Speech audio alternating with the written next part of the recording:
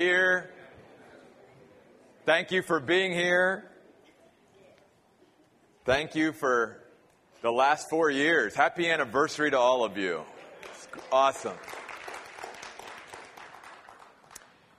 Couple of reminders before we get into the message this morning.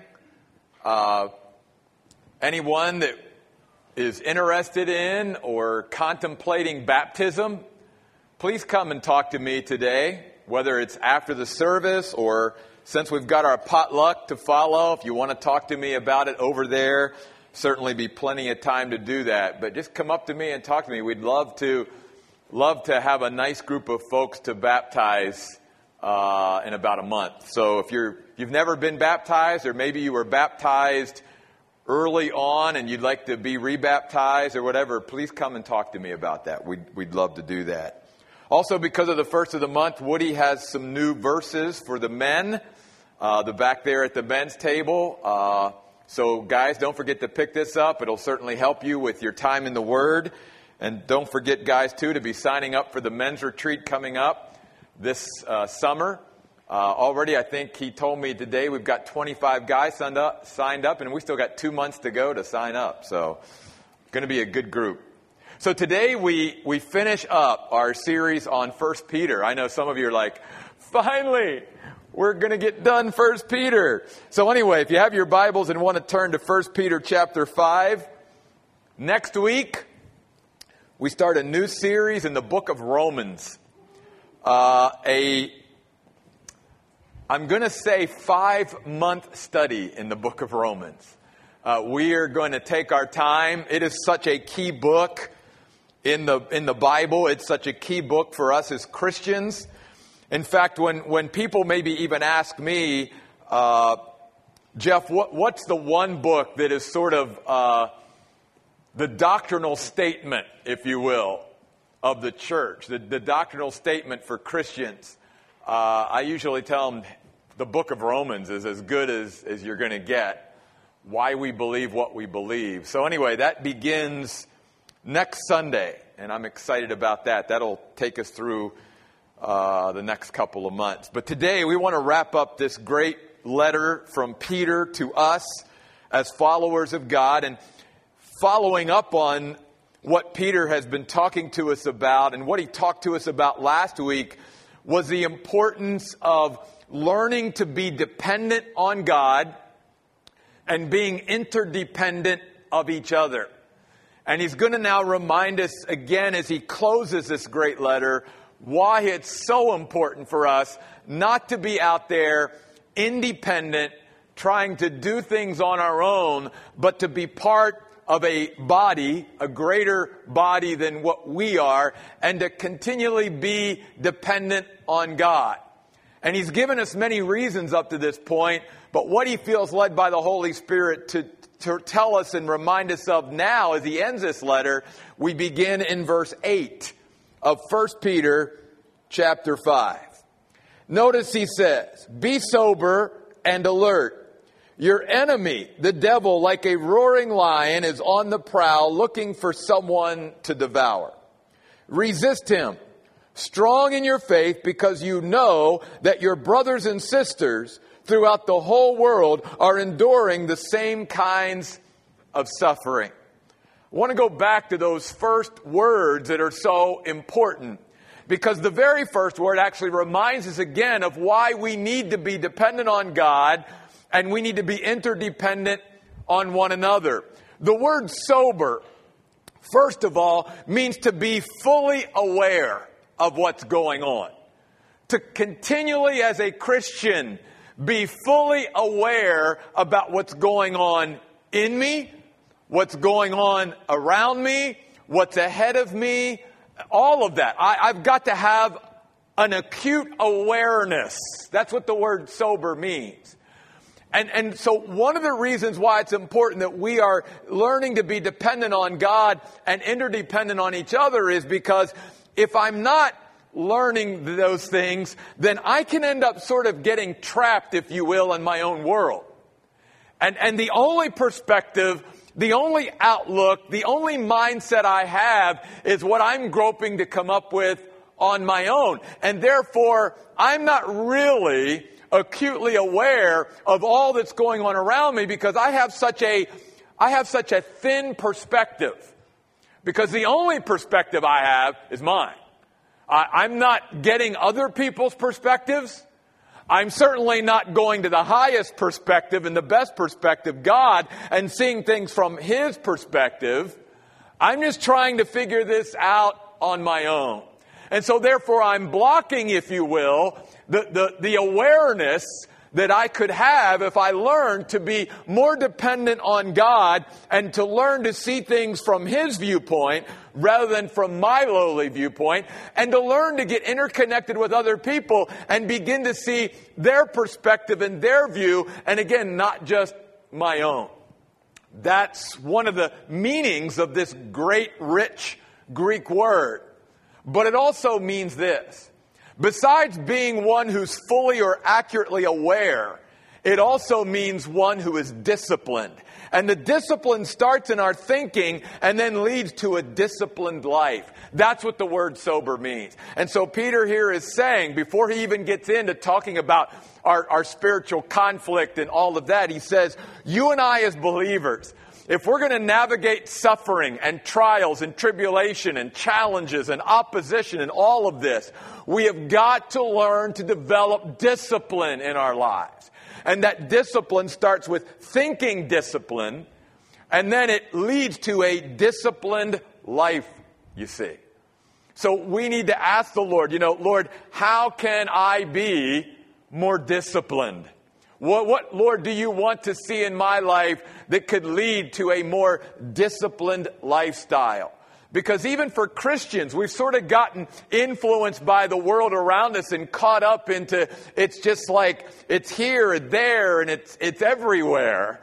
And there's no discipline to our lives. It's one of the things that leads to Christians maybe not being as faithful as we should be. Because there's just a lack of discipline there. It's why we're maybe not faithful in our prayer life and faithful in our time in the Word and faithful in our fellowship with each other. And it all comes out of that lack of discipline. So when Peter uses the word sober, he's not just talking about not having too much alcohol. Peter's talking about an awareness.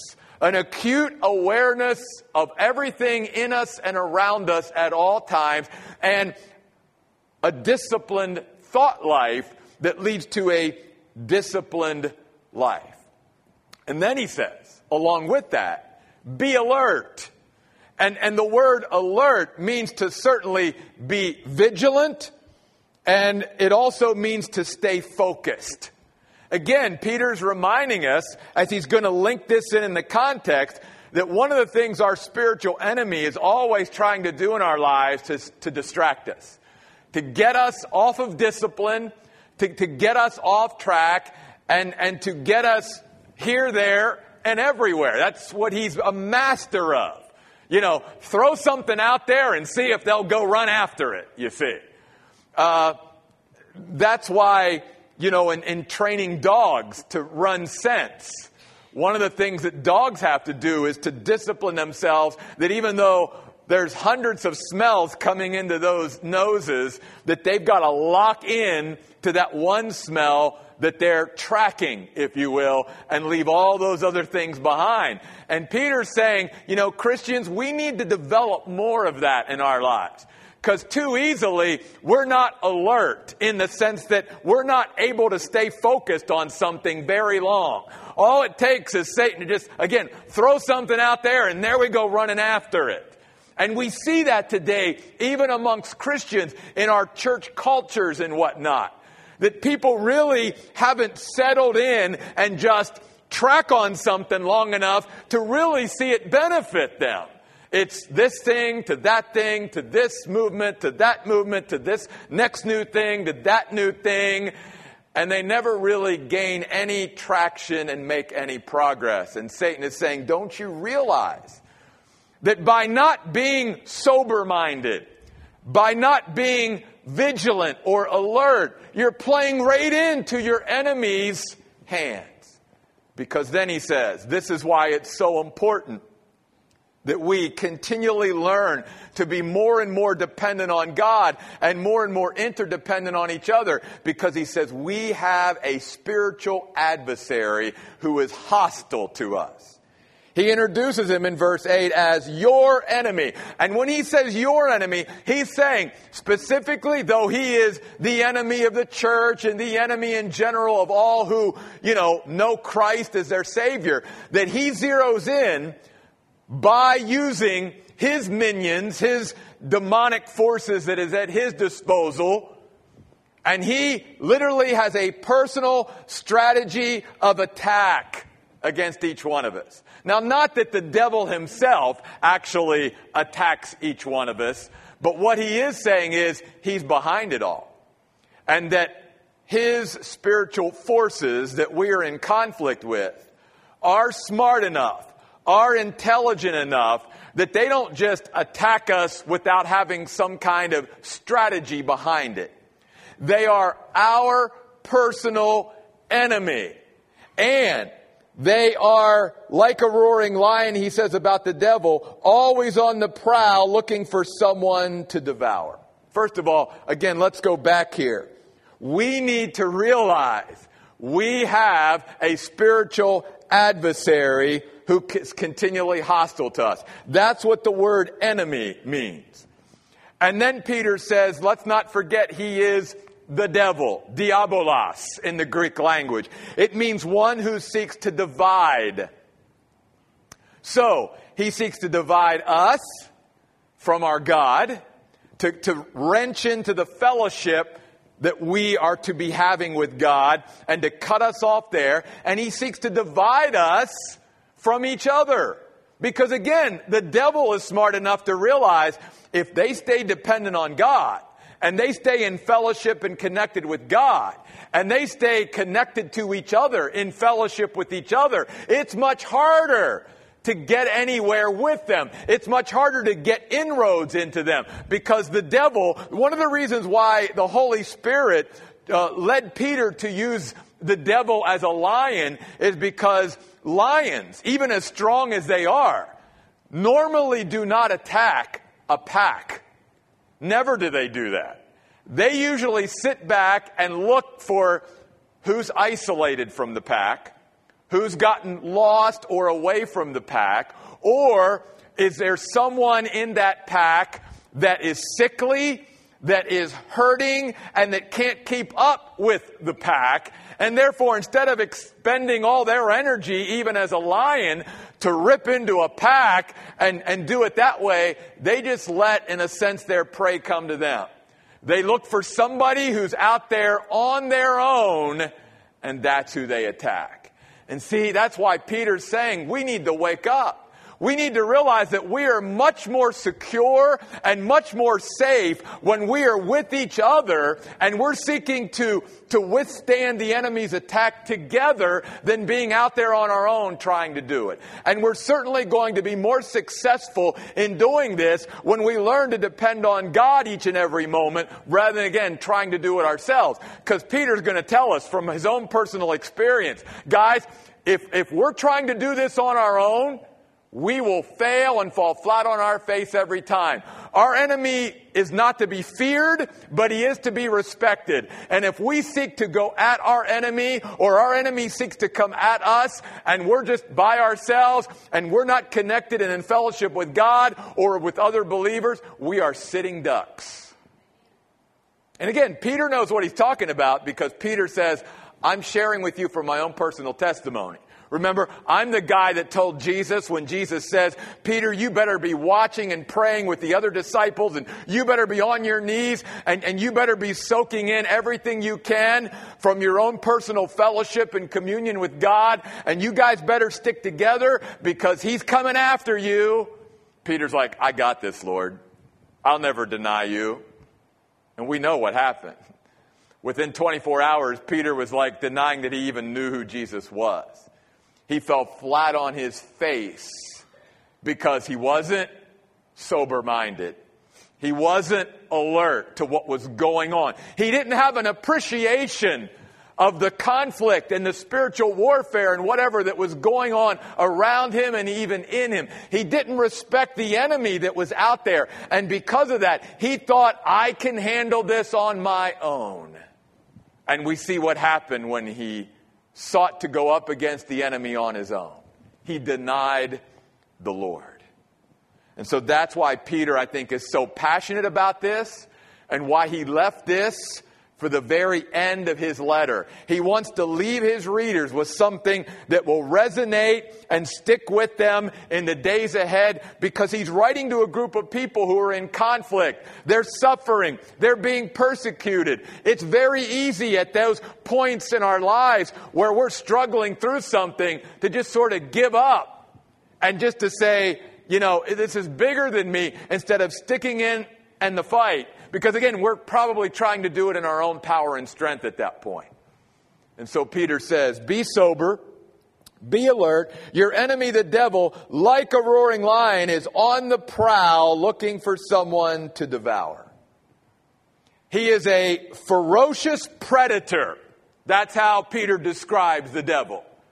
A ferocious predator who is continually on the prowl. In other words, Peter is setting it up this way. He's saying, you have an enemy of your soul. And he is always on a search and destroy mission with Christians. That's what he and so for us to relax, for us to get complacent, for us to begin to live independently of God and of others, we become, again, easy prey for our spiritual enemy. The word devour is an interesting word too, because as our spiritual enemy for the Christian, he cannot have our soul. That's already been sealed when we accepted Christ as our Savior. What he can do is he can demoralize Christians and he can demobilize Christians. In other words, he can't have our soul. That's already taken care of. But what he does want to do then is render us as children of God. He wants to render us ineffective, to be used by God, to be an instrument of God, to touch other people's lives. If he can't have us, and he knows he can't, then he seeks to take us to a place where we're not being used in our lives to really touch positively and spiritually other people like God calls us to be. That's what the word devour means. You see, Satan can't inhabit you. You and I cannot be indwelt or possessed by demons in any way, but we certainly can be oppressed. And he will demoralize us. He will discourage us. He will get us to the point where we're just satisfied to sit on the sidelines for the rest of our lives. And God never intended it for it to be that way. And that's why Peter says to all Christians, resist him. Notice those words in verse 9. Resist him. And listen, Peter would never utter those words under the inspiration of the Holy Spirit if it was not possible for us to resist him. Again, we're not resisting him in our own power and strength. But here's what the words mean, literally. It means to withstand or to stand firm against him. Now notice something. That means God never intended for Christians to attack the devil. There is nowhere in Scripture where we are commanded or told that we are to go after the devil and attack him. That's not what we are to do. What we are to do is to be aware of when we are being attacked and to hold our ground. That's what we're to do. To not let him push us backwards and give up the spiritual ground that we've already gained, if you will, through our spiritual growth. So Peter's saying, look, don't attack the devil. But when you know you're being attacked in a spiritual way, hold your ground. Withstand that attack. That attack won't last forever. It'll be seasonal. It could be hourly. It could be a couple days or whatever. But he won't continuously do that. And then when that attack is over and you're aware of it, then start to move forward again in your growth. But God doesn't expect us to be moving forward at the times of attack. All God is asking us to do is just to not give up any ground that we've already gained. To withstand Him, to stand firm against, and to hold our ground at that moment. Then let that attack pass, and then start moving forward again. That's what it means to resist Him. And notice how Peter says we are to do that. Strong in your faith. Immovable. Firm. Steadfast in your faith. In your personal faith. So can I say again, this is why we feel it always comes back to the Word of God. Because how do we get strong, immovable, firm in our personal faith? Through the Word of God. That's how we build our faith. It's through the Word of God. You and I can't be strong in our faith apart from the Word of God. Paul says, faith comes by hearing, hearing by the Word of God. Romans 10:17. I have got to build a relationship with this Word that builds me strong in my faith, so that when I'm attacked, and I will primarily be attacked by my spiritual enemy, in my mind, in my thoughts, that instead of letting my thoughts go in an unbiblical direction, I can attack Satan's attacks on my mind and on what I believe with what I believe, and knowing that I believe it. But here's the problem. Many Christians today, because they're not in churches where they're being grounded in their faith, or they don't have any personal relationship really with this book outside of opening it up on a Sunday or something, they don't really know what they believe. They don't really know. They don't have those deep convictions so that when they're tested and they're attacked, they can say, no, no, no, this is what the Word of God says. See, Jesus gave us a great example of that, because that's exactly the same kind of attack that was placed upon Him by the devil himself when the devil tempted Jesus. He was out in the wilderness and he began to attack what Jesus believed, what His convictions were. And he would say, hey, Jesus, how about this? And Jesus would always defend the attack of Satan, even himself, with what? The Word of God. He would always quote Scripture. He would always tell the devil, no, no, no, this is what the Word of God says.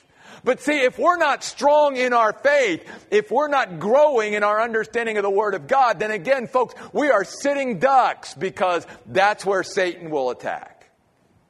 And if Christians really don't know what they believe, if they're wishy-washy, if they don't have firm convictions on things, then our spiritual enemy and the world and everybody will push us around.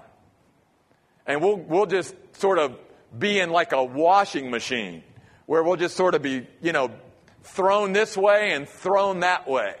The only way we stand firm and immovable and have any stability in our lives is when we are strong in our faith. Peter says that's how we resist him. That's how we withstand those attacks. That's how we stand firm against the attack of our spiritual enemy. And then he reminds us, may we never forget that there is, in a sense, an esprit de corps amongst believers in Christ. And he's reminding us there. He says, and guys, don't forget, again, when we're going through tough times, what's one of the first thoughts we have? We're the only ones going through this. I'm doing this. I'm all alone here. I'm the only one who thinks this way. I'm the only one that's dealing with this. And Peter's saying, no, no, no, don't go there. Remember something. Your brothers and sisters throughout the world are enduring the same kinds of things you're enduring. See, we're never alone. Again, it goes back to, but the only way I remind myself of that, the way I need to be reminded of that, is to stay in constant communion with God and stay dependent on Him, and staying interdependent on each other. Because if I don't do that, then especially when the hard times of life come, I begin to isolate myself even more, and I begin to back myself into a corner that God never meant for me to be backed into. And I begin to think, I'm the only one who's dealing with this. I'm the only one who's struggling with these thoughts. I'm the only one who's, thinking this way and feeling this way. And we continue then, instead of running towards God and running towards our brothers and sisters in Christ who we desperately need, guess what? We do just the opposite. We continue to isolate ourselves even more. And then we get to a very dangerous position, you see. And that's why Peter's saying, don't do it. Don't do it. In fact, we had a ministry leaders fellowship last night, and I asked Brian Tammany to share some words of encouragement with our leaders. And one of the things he reminded the leaders of the church here at the Oasis of this, it was great advice, was before you make some decision in your life, especially some big decision, make sure that you never make that decision alone.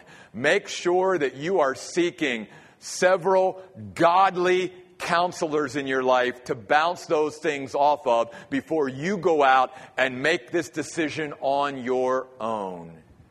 It's a safety thing. And yet I hear so many Christians who say, yeah, I did this and I decided to do this. And then it's like, well, did you get anybody else's opinion? No, just what I felt like doing. Oh, okay. That's being independent. That's exactly what Satan wants us to do. To not be interdependent on each other. To not be dependent on God and pray about things and seek His will. It's you go out there on your own. You can figure this out. You don't need God. You don't need the counsel of other Christians and the influence in their life. You can do this on your own. Vulnerable. Very vulnerable place to be for us as Christians. And he's also reminding us again of the bond that we have as brothers and sisters in Christ. Don't forget that phrase, brothers and sisters, there in this verse in 1 Peter, as it is used throughout the New Testament, literally means ones out of the same womb. That's what it means. And so he's saying, do you realize that as brothers and sisters in Christ, you have a bond, a connection, because you were born into God's family out of the same womb? Same salvation, same Savior, same faith. Paul talks about this. One faith, one baptism, one Father, one Lord. We have so much that brings us together. Yes, there's diversity in the body of Christ, but we are brothers and sisters born of the same womb. And we're in the family, which is why at the Oasis, one of our values is to create a church where we're family. We don't just show up on Sunday and, that's it and don't have any relationship with each other. We do this together, you see.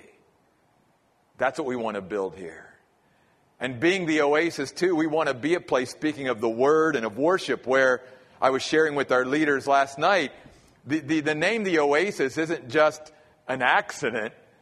It's literally what I think God called us to be. It's a place in the desert where God's people can be refreshed. That's what I always envisioned the Oasis to be. A place literally in the desert where God's people can come and find refreshment. And how do we do that? Through worship and through the Word, through fellowship with each other. This is how we are refreshed, you see. Just like a physical oasis.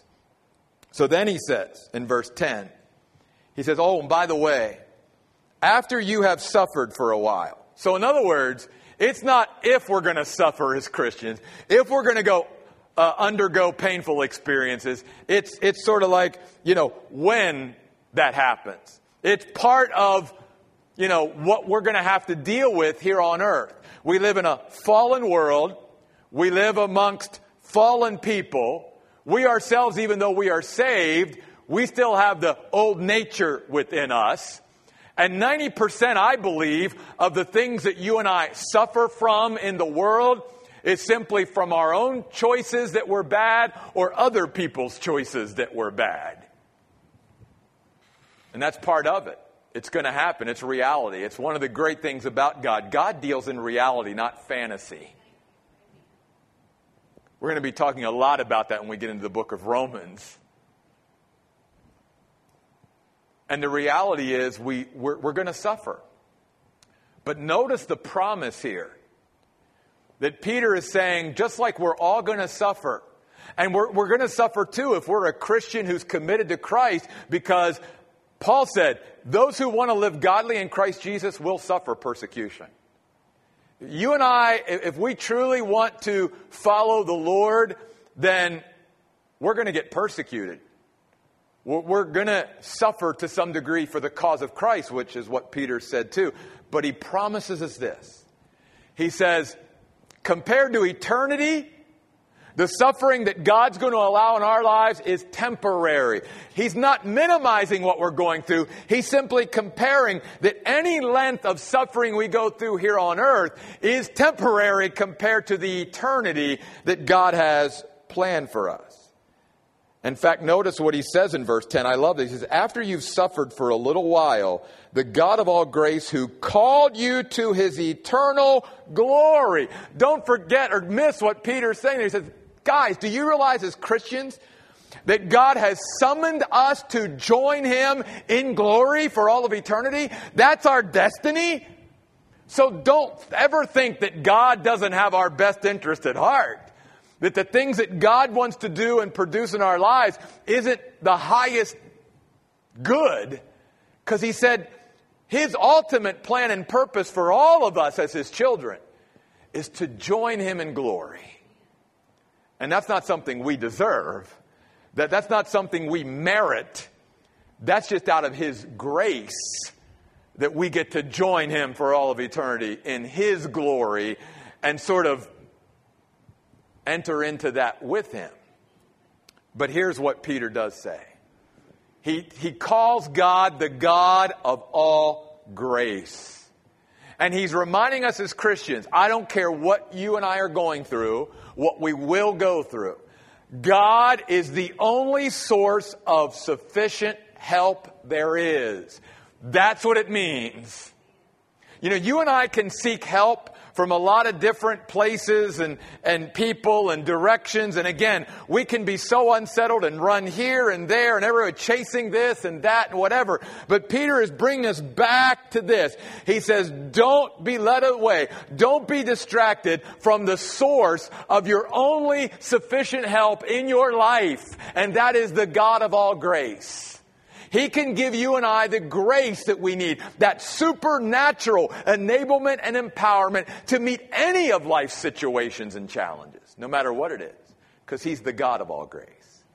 And I want that phrase, the God of all grace, to really resonate in your minds this coming week. I want you to think about that this week. Maybe you want to underline it. Maybe you just want to write it down, whatever. I want you to think every day that you get up this week, I have the God of all grace in my life. And he is my source of sufficient help. He won't prevent suffering from coming into my life, but he will give me everything I need to meet that suffering. It's exactly the same concept that Paul found out in his life when he says to God, God, I have this thorn in the flesh. Please take it away. And he asked God 3 times, and God came back and said, no, my grace is sufficient. I want you to learn about my grace. Because God isn't about giving us an easy life. God is about giving us a fulfilling, soul-satisfying life. And that kind of life is a life that has learned to live in dependence on him and interdependence on each other. And many times, don't forget, in this context, that sometimes the help that God wants to bring into our lives is going to be found in our brothers and sisters in Christ. If we shut our brothers and sisters in Christ off from us, then many times we are shutting off the means or the instrument by which God wants to help us. And so we've all got to, as we talked about last week, get rid of our pride and get rid of our self-reliance and our self-sufficiency and come to God and say, God, I need you. Every hour I need you. And sometimes I need my brothers and sisters in Christ too. Because that's how the only sufficient source of help sometimes is going to bring that help to me. And then I love this. He says, the God of all grace, who called you to his eternal glory in Christ, notice, will himself. In other words, he says, do you realize that as God, he is personally going to minister to you and take care of you, not only through your trial and tribulation and through your season of suffering, through your season of spiritual warfare with your enemy, this lion that wants to devour you, that he will personally minister to you during that time and after. In other words, he will always be there, before, during, and after. And he will have a personal ministry in your life. And he will do 4 things, Peter says, for you and me. And they're all very close to each other in definition. But because there's a little bit of different nuances in each of these Greek words, I want to just point them out before we wrap this up today. Peter says, here's his personal ministry. First of all, he will restore you. Our God is a God of restoration. When we've been beaten down, when we've broke down, our God will personally come into our life and say, I'll restore you. In fact, just like, we do restoration projects and go, oh, wow, people restore cars, whatever. It's like, well, that's as good as new, whatever. God's even better. God can make you better than you ever were. If you let the God who can restore you come into your life. The word restore means to mend or repair. It was actually a word used in biblical times for fishermen when they would mend their nets. They would get holes in their nets after a time, and they would have to take time, as we saw with the fishermen in the Bible, where they'd have to take time to mend those nets or else, repair the holes in the nets. It was also used in medical times to describe someone who would set a bone that was out of joint or broken. And so it is a picture of God as our healer. Hey, we've all been through times in our life where we got beat up, where we were hurt by others, where we were abused in some way. And God is saying, let me restore you. I'm the only one that can really heal you from the wounds and scars that have been inflicted upon you. Let me mend you.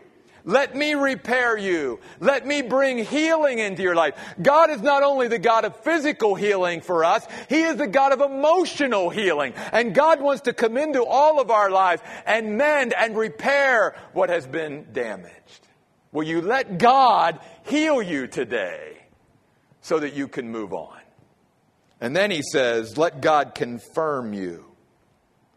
This word means to support someone to such a degree that they are stabilized.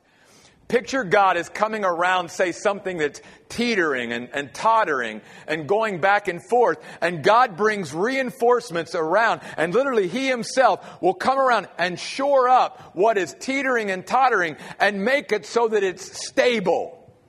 Because we've learned already about how important it is that we be firm and immovable and have some stability in our lives. It is only God that can truly do that. Because He's the only one that can truly support us to the level that we need in order to be steadfast and stable, firm and immovable. That's what it means to be confirmed. Our God is a God of confirmation. He's a God of assurance. He's a God who so wants to support us that we have such stability in our lives. How sad it is that many Christians live independently of this God who wants to restore them and confirm them. And they live in this life of instability all the time rather than being supported and shored up once and for all. And then obviously strengthened. The word literally means to be filled with God's power to meet life's demands. Whatever they are. To be filled with the power of God to meet life's demands. Some of us were talking this morning before the service about the superhero movies that are out and popular right now. And, one of the things that we have to realize as Christians is that in the right way now, don't start thinking what I'm not saying here. But in the right way, we're superheroes in this sense. Don't we have a power within us that's greater than us? Can't we, through God, do things that we can't do on our own? Right? But see, so often as Christians, we're like, I just sort of, bop through life and let life come to me and whatever, instead of realizing what we have and who we're connected to. And that we have a strength beyond ourselves to meet life's demands at all times available to us. Let God strengthen you. And then finally, let him establish you.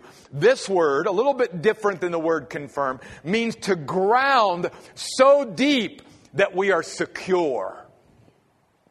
To ground securely. Which is why the New Testament again talks to us as Christians about making sure that our roots go down deep. And even the psalmist in Psalm 1 talks about a tree that's planted. And that word means, again, roots down deep by the rivers of water. We can't stay on the surface, or else we get swept away. We've got to sink our roots down deep and be established. And it's only God that can really establish us. It's only God that can really strengthen us. It's only God that can really confirm us. It's only God that can really restore us. He is the God of all grace. May we allow him to be those things for us, because he's the only source of sufficient help. And folks, the reason why Peter was so passionate about this is because he knew firsthand how he failed when he tried to do it on his own. And can I tell you the reason why I'm so passionate about this is because I can go back over my life and I can tell you time after time again that when I tried to do it on my own, I failed every time. But when I learned to live interdependently with my brothers and sisters in Christ and to have them be praying for me, and I leaned on them and I relied upon them and I allowed them to be a part of my life and speak into my life, and I grew through them and their relationship with God. And when I learned to be dependent on God at all times, I didn't fail. Not because of me, but because I learned what Peter is sharing here. That the only way to stand up to life's trials and to our spiritual opposition and to all of life's demands that we're going to face is when we learn as Christians once and for all to get rid of our pride, to get rid of our self-reliance and all of that and our self-sufficiency, and say, God, I need you and I need my brothers and sisters in Christ. One other thing I'll leave with you. As Peter ends this, notice what he says in verse 12. He says, through Silvanus, whom I know to be a faithful brother, I've written to you briefly in order to encourage you and testify that this is the true grace of God. Stand fast in it. Those words, stand fast, again, mean to hold your ground. Peter says, hold your ground in the grace of God. And one other thing I want to point out. When he talks about the true grace of God, it's actually a very interesting word. The meaning that I come up with from this word was this. That what Peter's communicating here to us as Christians is, and I hope I can communicate this clearly. He says, don't save the grace of God back when God gives you his grace. Spend it all. Don't hold it back. Don't save it. Spend it all for that moment that God is giving it to you. Because God's grace is sort of like the manna of the Old Testament. That every new day, God will give me grace for that day. Every new trial, every new suffering, every new spiritual warfare and attack I go through, He will give me renewed grace for that time. So don't hold back on that grace. Don't save it for another time. Spend it all and saturate it all in that moment. That's what He means by the true grace of God. Because God will give us new grace for every new thing. So don't hold back on His grace. Totally depend on Him in that moment and just spend it all that He gives you. And don't think, well, if I just lean on God so much, or my brothers and sisters in Christ through this, that what am I going to have for the next thing that comes by? No. Again, that's where the enemy tries to get us thinking about what's next. No.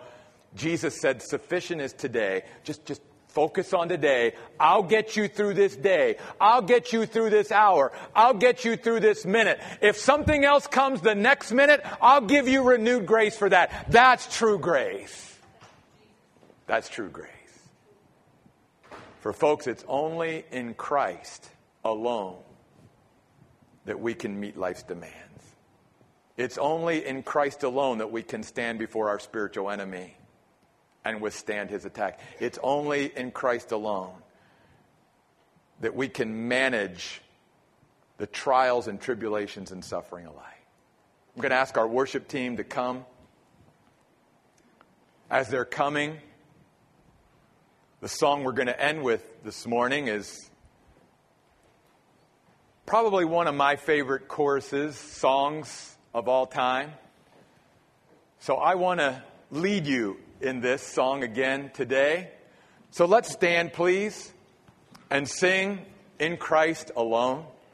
And as we sing the words of this song, I hope we mean them.